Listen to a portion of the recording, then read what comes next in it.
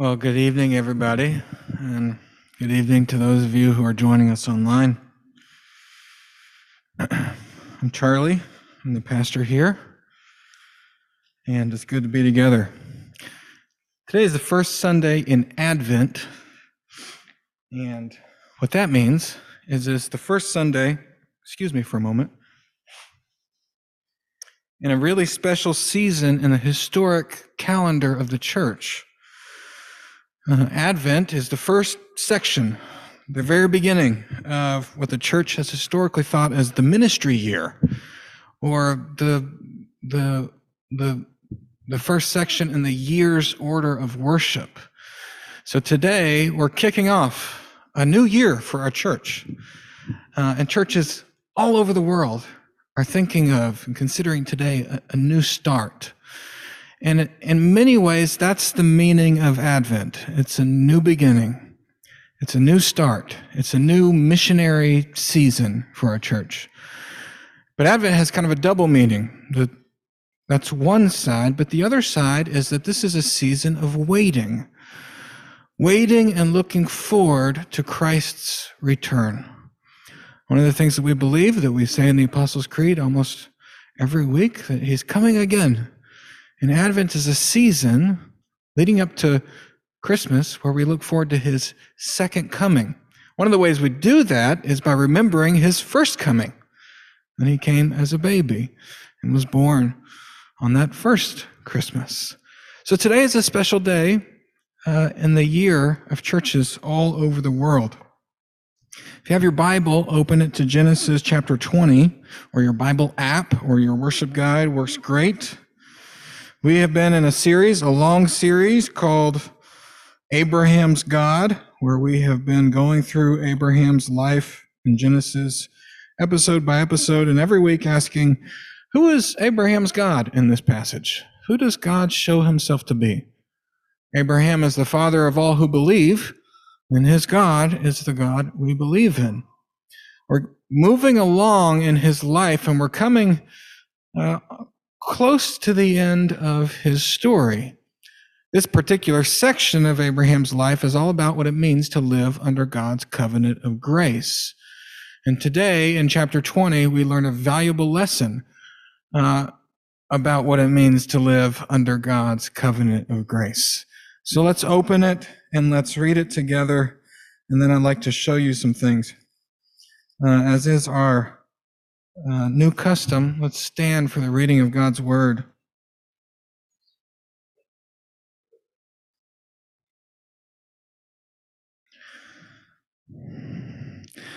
From there, Abraham journeyed toward the territory of the Negeb and lived between Kadesh and Shur, and he sojourned in Gerar. And Abraham said of Sarah his wife, "She's my sister." And Abimelech, king of Gerar, sent and took Sarah. But God came to Abimelech in a dream by night and said to him, "Behold, you are a dead man because of the woman who you have taken, for she is a man's wife." Now Abimelech had not approached her, so he said, "Lord, will you kill an innocent people? Did he not himself say to me, 'She is my sister'? And did she herself said, 'He is my brother'? In the integrity of my heart and in the innocence of my hands, I have done this." Then God said to him in a dream, "Yes, I know you have done this in the integrity of your heart, and it was I who kept you from sinning against me. Therefore, I did not let you touch her. Now then, return the man's wife, for he is a prophet, so that he will pray for you, and you shall live. But if you do not return her, know that you shall surely die, you and all who are yours." So Abimelech rose early in the morning, called all his servants, and told them all these things, and the men were very much afraid. And Abimelech called Abraham and said to him, "What have you done to us? How have I sinned against you that you have brought on me and my kingdom a great sin? You have done to me things that ought not be done." And Abimelech said to Abraham, "What did you see that you did this thing?" And Abraham said, I did it because I thought there is no fear of God at all in this place, and they will kill me because of my wife. Besides, she is indeed my sister, the daughter of my father, though not the daughter of my mother, and she became my wife. And when God caused me to wander from my father's house, I said to her, this is the kindness that you must do to me. At every place in which we come, say of me, he is my brother. Then Abimelech took sheep and oxen and male servants and female servants and gave them to Abraham, and returned Sarah, his wife, to him. And Abimelech said, behold, my land is before you. Dwell where it pleases you. To Sarah he said, behold, I have given your brother 1,000 pieces of silver, and it's a sign of your innocence in the eyes of all who are with you, and before everyone you are vindicated. Then Abraham prayed to God, and God healed Abimelech, and also healed his wife and female slaves, that they bore children. For the Lord had closed all the wombs of the house of Abimelech, because Sarah, Abraham's wife. This is the word of the Lord. You can be seated. Okay, now, if you have been tracking with us through this series, then we read this story. If you've read Abraham's story, by the time you get to this place, you read this and you think, oh, we have been here before, right? If you guys remember, way back at the beginning of Abraham's story, back in Genesis 12, first part of Genesis 12, God calls Abraham out of Babylonia and into Canaan, and then there's a famine. Abraham goes down to Egypt, and what does he do in Egypt? He says, I'm afraid. My wife is very beautiful. Pharaoh, the king of Egypt, is going to kill me because he wants my wife. So let's tell everybody, Sarah, that you're my sister. And they did that. And what happened? Pharaoh says, oh, she's your sister. She's available. He takes her into his household. In Genesis 12, it says that he took her as a wife. And there's innuendo there that we should pick up. And then, which is different than this story, Abimelech took her but did not touch her. But in Genesis 12, it was a horrible, horrible thing. God rescued Sarah out of Pharaoh's house. Ironically, Abraham and Sarah ended up basically plundering Egypt on their way out. And it was maybe, I would argue, as we read Abraham's story, that's like the worst thing he's ever done. That's his fall, if you will. Every good story has the time when the hero takes a fall, and that's his. What he did to Sarah was horrible, putting her in harm's way. And we've referenced back to this several times. And yes, God rescued Sarah, but their relationship was never the same again. And as we read Abraham's story, we see that there is tension between he and Sarah. And I believe that what he did to her back in Egypt is part of it.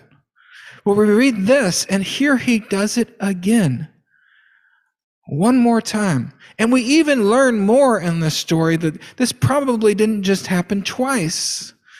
It just so happened to be that she was his half-sister.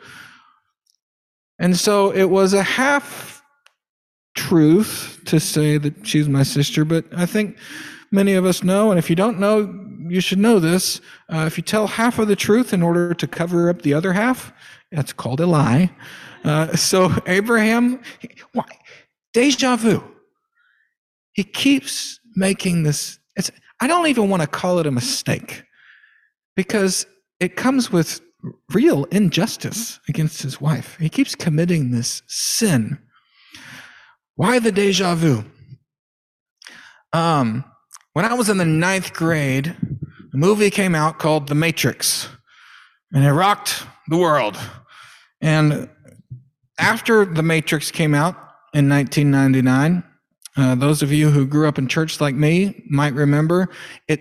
Thousands and thousands and thousands of sermon illustrations for years and years came from the movie The Matrix, because there's so much spiritual imagery in the movie. So I try not to use The Matrix or Braveheart, either one of those in sermon illustration because they're way overused. But in this case, I'm going to break my rule. If you've seen The Matrix, if you haven't seen it, I'm going to ruin part of it for you, but it's been since 1999. You've had plenty of time. In The Matrix, when Neo and his friends, they leave the Oracle's place, they've visited the Oracle, and then they leave the place, and they're walking along, and Neo he has deja vu. He sees a black cat cross and shake, and then cross and shake, and he goes, whoa, Keanu Reeves, whoa, deja vu. And everybody on his team is like, what? Stop. Everybody stop. Like, tell us what happened. He's like, deja vu. And they're like, no. Deja vu is important. It means something. It's a glitch in the Matrix. That means, the bad guys have rewritten something into the story. Everybody stop. We need to know what it is. Of course, this is paraphrased, and they're better actors than I am. And they start looking around, and they see that all the exits to the building have been closed off, and that's when the bad guys come and attack, right? But the big idea of that illustration is that in the Matrix, when somebody has deja vu, it's everybody stop. Pay attention to this. Something is going on. And it just so happens that in the Bible, when we see things like this repeated, stories repeated with different people in different times, particular sins that, especially ones that have been called out before, repeated and repeated, that signals us as readers, everybody stop. Pay attention to this. Now, some commentators, I've read enough the last couple of weeks, they take this story and they go, oh, this story is just like the Genesis 12 Egypt story. They both have the same meaning. No. In the Bible, when we see these deja vu moments, it's like signals us, pay attention. There's something here for right now, for you. So what is the deja vu meaning of this story? Why the repetition? Abraham, we see here, they probably pulled this stunt, this injustice to Sarah numerous times. When I left my home, when God called us out of our home, I told Sarah, everywhere we go, say you're my sister, because that'll be good for me. He's done this numerous times. Well, why are we reading about it now?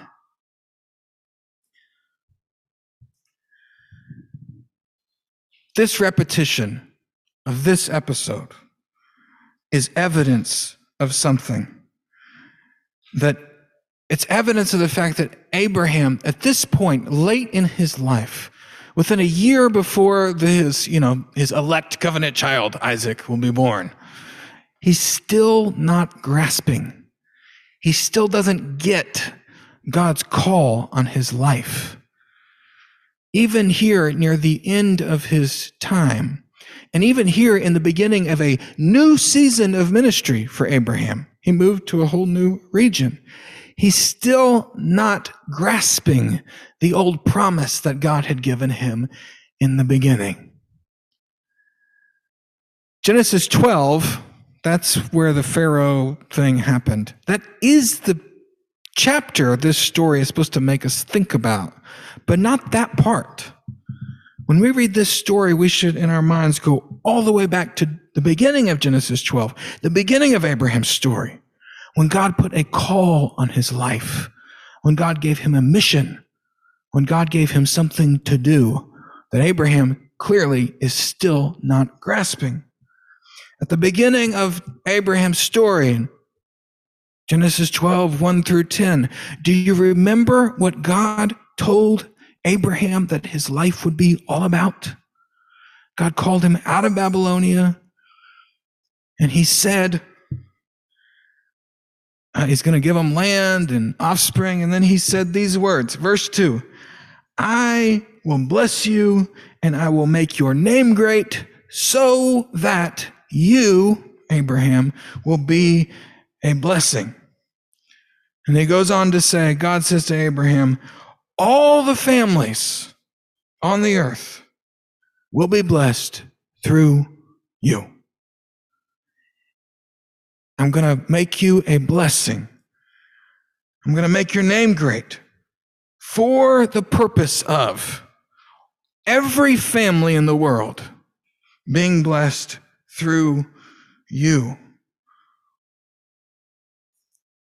Later in Abraham's life, God renews the promises he made, land, offspring, all that stuff, but also renews the call. Abraham, all nations in the world shall be blessed in you. And then later in the story, almost near his death, we read it again. Abraham, all nations, all families in the world will be blessed through you. Here's the point. God had called Abraham from the beginning of his relationship with him to live as a faithful witness, to live as a blessing for all peoples. Faithful witness to who God is for the whole world. Every family, every tribe, every clan, every nation, every people group, every language. That's what God wants to do through Abraham. So Abraham journeying along in his story, we see God either doubling down on that call through promises and a covenant, or we see God calling Abraham to faithfulness. Now, in this story, thus far, pretty much Abraham has spent most of his time in the promised land by the oaks of Mamre, near the Jordan Valley. But now here, within a year of his promised son to be born, he travels across the land to the Negeb in the region of Gerar, to the land of the Philistines. Now, early readers, when they read this, read about Abimelech, king of the Philistines, that would trigger something in their minds, because the Philistines were a people group that lived close to or in the promised land for generations while Israel was there. You might remember stories of King David battling the Philistines, King Saul battling the Philistines. The Philistines were the enemies of God's people that lived in their land. And here we see the father of all who believe, the father of the nation of Israel, called out to be a blessing to the world. And here he moves and settles in the land of the Philistines. And the promise, the call, the purpose in his life had not changed. Okay. I think you got that, right? I'm getting caught up in some details here. So why was Abraham not grasping this? Why did he keep returning to this? It's dumb. This stupid old lie that put his wife in danger, that made him look like an idiot, and that really, it was like trying to block the way for God to do what he was trying to do in his life. Abraham goes in immediately into this land with these people that he's supposed to be a blessing to and goes on the defense. Why is he doing this? Why have we been here over the last, since August, September, October, November, 4 months reading story after story of Abraham making terrible decisions because he keeps forgetting what God's call is on his life. What's going on? Well, in this passage, we get an answer. Look at verse 10. Well, let's go verse 9. Abimelech, he called Abraham in and he said, "What have you done to us? How have I sinned against you that you have brought on me and my kingdom a great sin? You've done to me things that ought not to have been done." And Abimelech said to Abraham, "What did you see that you did this thing, that you told this lie?" And Abraham said, here's the answer. "I did it because I thought there is no fear of God at all in this place, and they will kill me because of my wife." Why was Abraham not grasping God's call on his life? Why was he making mistake after mistake after mistake, fumbling the mission God had given him? Why was he being such an idiot? Well, I did this because I thought. I thought there was no fear of God in this place, this land of Canaan, this land of Hebron, this land of Gerar. There's two reasons we see in this story that Abraham was acting so terribly while he kept repeating the same sins. The first is self-centeredness. Because I thought that they'll kill me because I'm my wife. My wife's a pretty lady. Obviously, everybody wants her. Everybody's going to kill me if they find out. I thought my own judgment I made a judgment call. Who did Abraham consult on the matter of his own safety in Gerar? Himself. Who was Abraham consulting about the safety and well-being and dignity of his wife? Himself. Who was Abraham consulting about what God's doing in this land with this promise? Himself. Abraham is acting like a self-centered fool. And this is not a surprise. We've read for months about Abraham acting like a self-centered fool. But his self-centeredness, not only did he fail to be a blessing to these people in Gerar and this king Abimelech, he put Abimelech in danger of being killed by God. God had made all of the women in the land of Gerar infertile because of Abraham's sin. Not to mention the fact that Sarah, once again, was completely disgraced by her husband.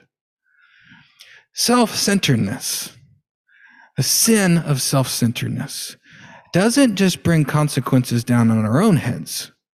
It hurts people around us. And very often it hurts people we haven't even met yet. We don't know the consequences of our sin. Ultimately, self-centeredness is a refusal to believe God.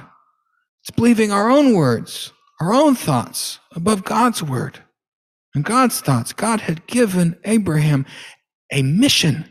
You are going to be a blessing. You are about other people. And Abraham goes through life. I'm about me. So why does he keep making these mistakes? Number one, self-centeredness. And number two, short-sightedness. Short-sightedness. Abimelech says, why would you do this horrible thing? And Abraham says, I thought there was no fear of God in this place. That's a short-sighted statement. He thought he knew the whole story about what God was doing in the world. Abraham thought he had the big picture about where God was working, who knows God, who fears God, and he decided that he understood the big plan. But we see in this story that Abraham's fear, that there was no fear of God, no regard for who God is, no regard for the fact that this God of Abraham might be the God of all nations. Abraham judged that that wasn't the case because he didn't see the big picture. He was blinded. He was short-sighted. There is fear of God in Gerar. God has already been doing things there. We see in this story alone. God came to Abimelech in a dream, and Abimelech knew who God was. And he expected God to do the right thing.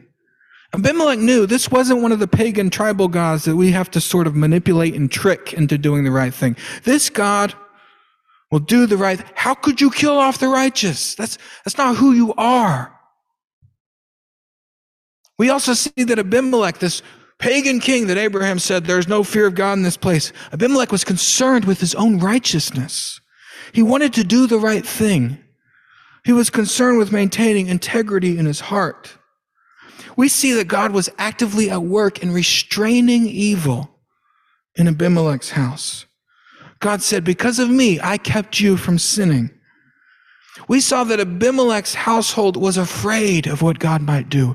They knew that God was powerful. And we see that Abimelech, a pagan king, rightly rebukes Abraham, the man of God, because of Abraham's sin. Was there fear of God in Gerar? Absolutely. But Abraham self-centered, and short-sighted misses it. And he goes back to his own old ways of trying to manipulate situations, preserve his family, maintain control, and be the kind of Abraham he wanted to be, not the kind of Abraham God wanted him to be. But the beauty of this story, so far it's been pretty much a downer. There's beauty here. Notice that what Abraham fumbles, God accomplishes anyway. God intervened.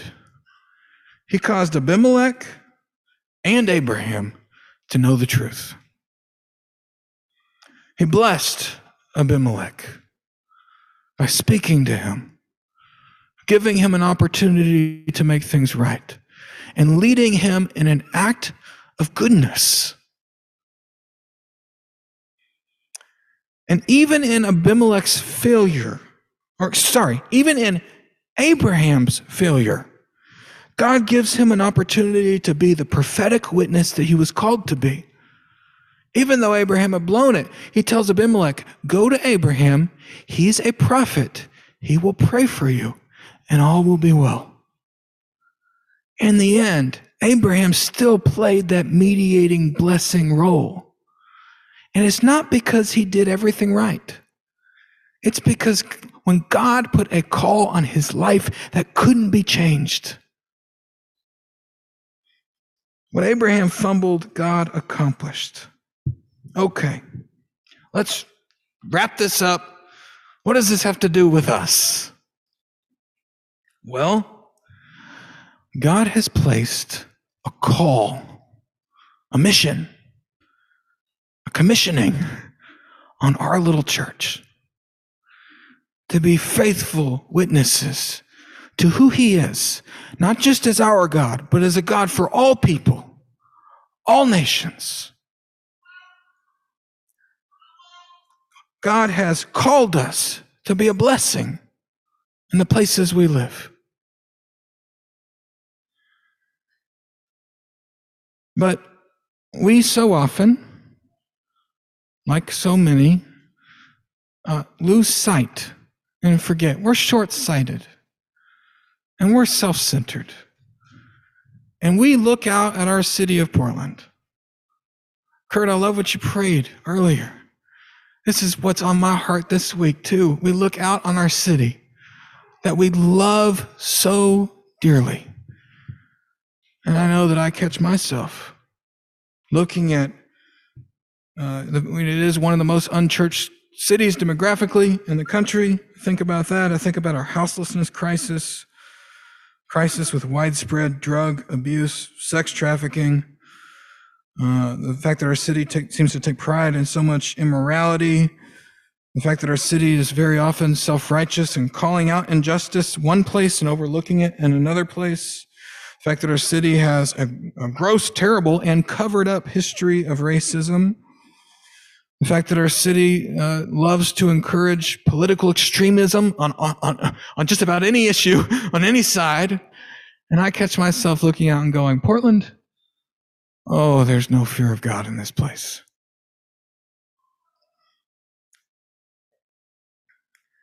But like in Gerar, like in the land of the Philistines, God is at work in this city.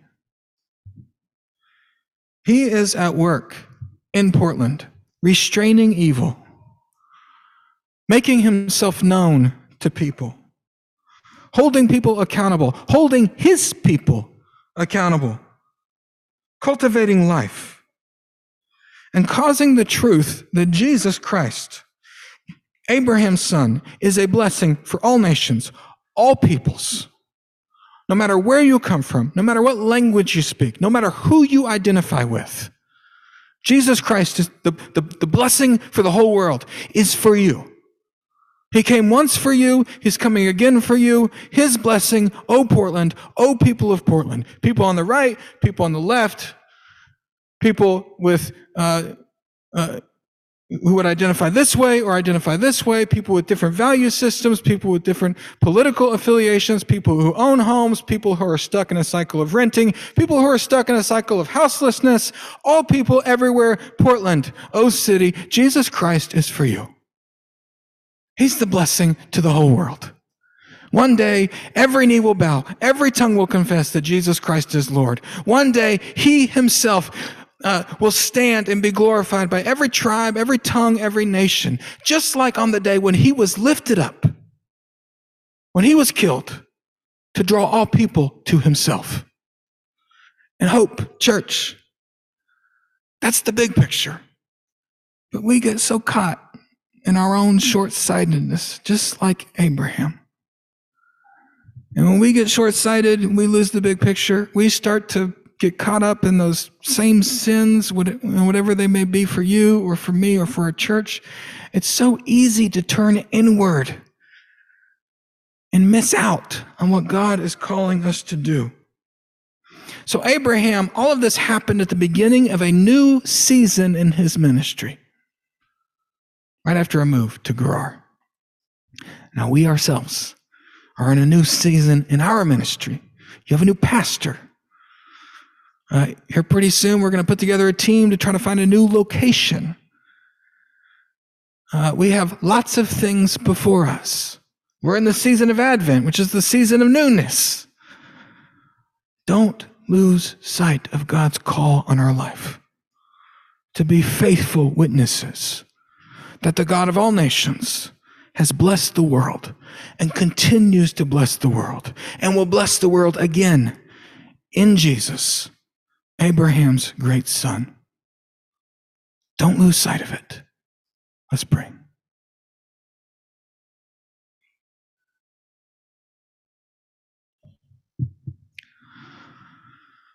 Father in heaven, thank you for this story as part of Abraham's life. Thank you that we can read our Bibles and hear from you. Lord, I want to pray for our church. God, I pray that you would help us in this new season, this season of Advent and this new season for our church, to be centered on Christ, not on ourselves, and to be focused on Christ, not on ourselves.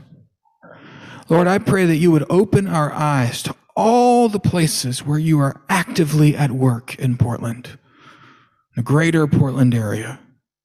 Show us the places where you are confronting and restraining evil so that we can join you. Show us the places where you are causing people to ask questions about Jesus so that we can be there to, like Kurt prayed, respectfully but boldly share how wonderful Jesus is with our neighbors. Show us the places where we can stand against injustice in the name of Jesus. Show us the places where we can invite folks into real, authentic friendship so that they might know the love of Jesus working in us. Show us what you're doing. Lord, I pray that you would take us, as we look for a new location here pretty soon, to a place where we can have where we can settle in and be good neighbors, and where we can be a faithful presence, bearing witness to who you are. Lord, I pray that you would keep us from our habitual, short-sighted, self-centered sins. Lord, I pray, just like you did with Abraham, that whatever it is that you want to accomplish through us, don't let us get in the way. Lord, our hope is in you. We're looking to you. Would you bless us so that we can communicate your blessing for the whole world to others? In Jesus' name, amen.